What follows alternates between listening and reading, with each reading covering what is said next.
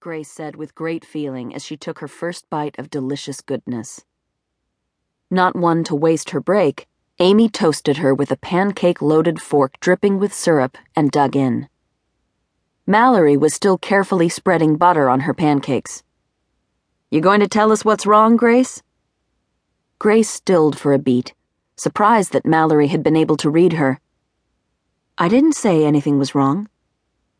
"You're mainlining a stack of 6 pancakes as if your life depends on it." "Because they're amazing." And nothing was wrong exactly. Except everything. All her life she'd worked her ass off, running on the hamster wheel, heading toward her elusive future. Being adopted at birth by a rocket scientist and a well-respected research biologist had set the standards, and she knew her role: achieve and achieve high.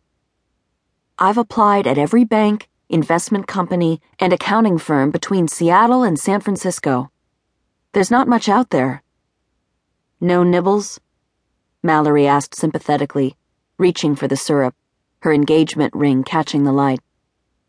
Amy shielded her eyes. "Geez, Mallory, stop waving that thing around. You're going to blind us. Couldn't Ty have found one smaller than a third-world country? Or less sparkly?" Mallory beamed at the rock on her finger, but otherwise ignored Amy's comment, unwilling to be deterred. "Back to the nibbles," she said to Grace. "Nothing to write home about. Just a couple of possible interviews for next week. One in Seattle, one in Portland." Neither job was exactly what Grace wanted, but available jobs at her level in banking had become nearly extinct.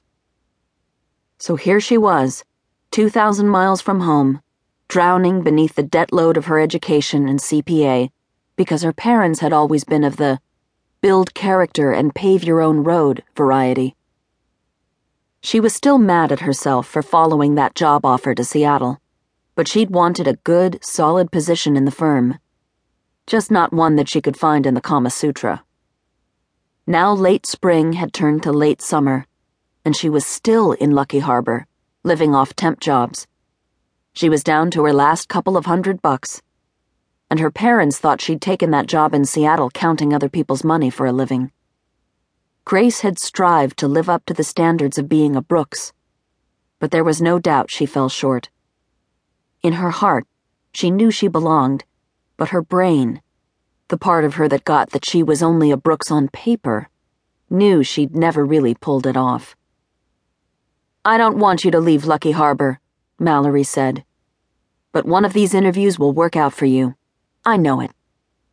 Grace didn't necessarily want to leave Lucky Harbor either. She'd found the small, quirky town to be more welcoming than anywhere else she'd ever been. But staying wasn't really an option.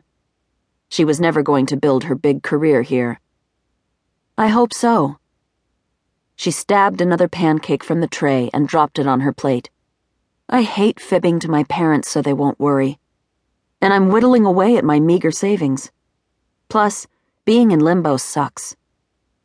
"Yeah, none of those things are your real problem," Amy said. "No?" Grace said. "What's my real problem?" "You're not getting any." Grace sagged at the pathetic truthfulness of this statement, a situation made all the worse by the fact that both Amy and Mallory were getting some. Lots. "Remember the storm?" Mallory asked. "When we almost died in this very place?" "Right," Amy said dryly. "From overdosing on chocolate cake, maybe." Mallory ignored this and pointed her fork at Grace. "We made a pinky promise. I said I'd learn to be a little bad for a change. And Amy here was going to live her life instead of letting it live her. And you, Miss Grace? You were going to find more than a new job, remember? You were going to stop chasing your own tail and go after some happy and some fun. It's time, babe." "I am having fun here. At least, more than she'd ever let herself have before. And what it's time for right now is work." With a longing look at the last stack of pancakes, Grace stood up and brushed the crumbs off her sundress. "What's today's job?" Amy asked. When Grace had first realized she needed to get a temporary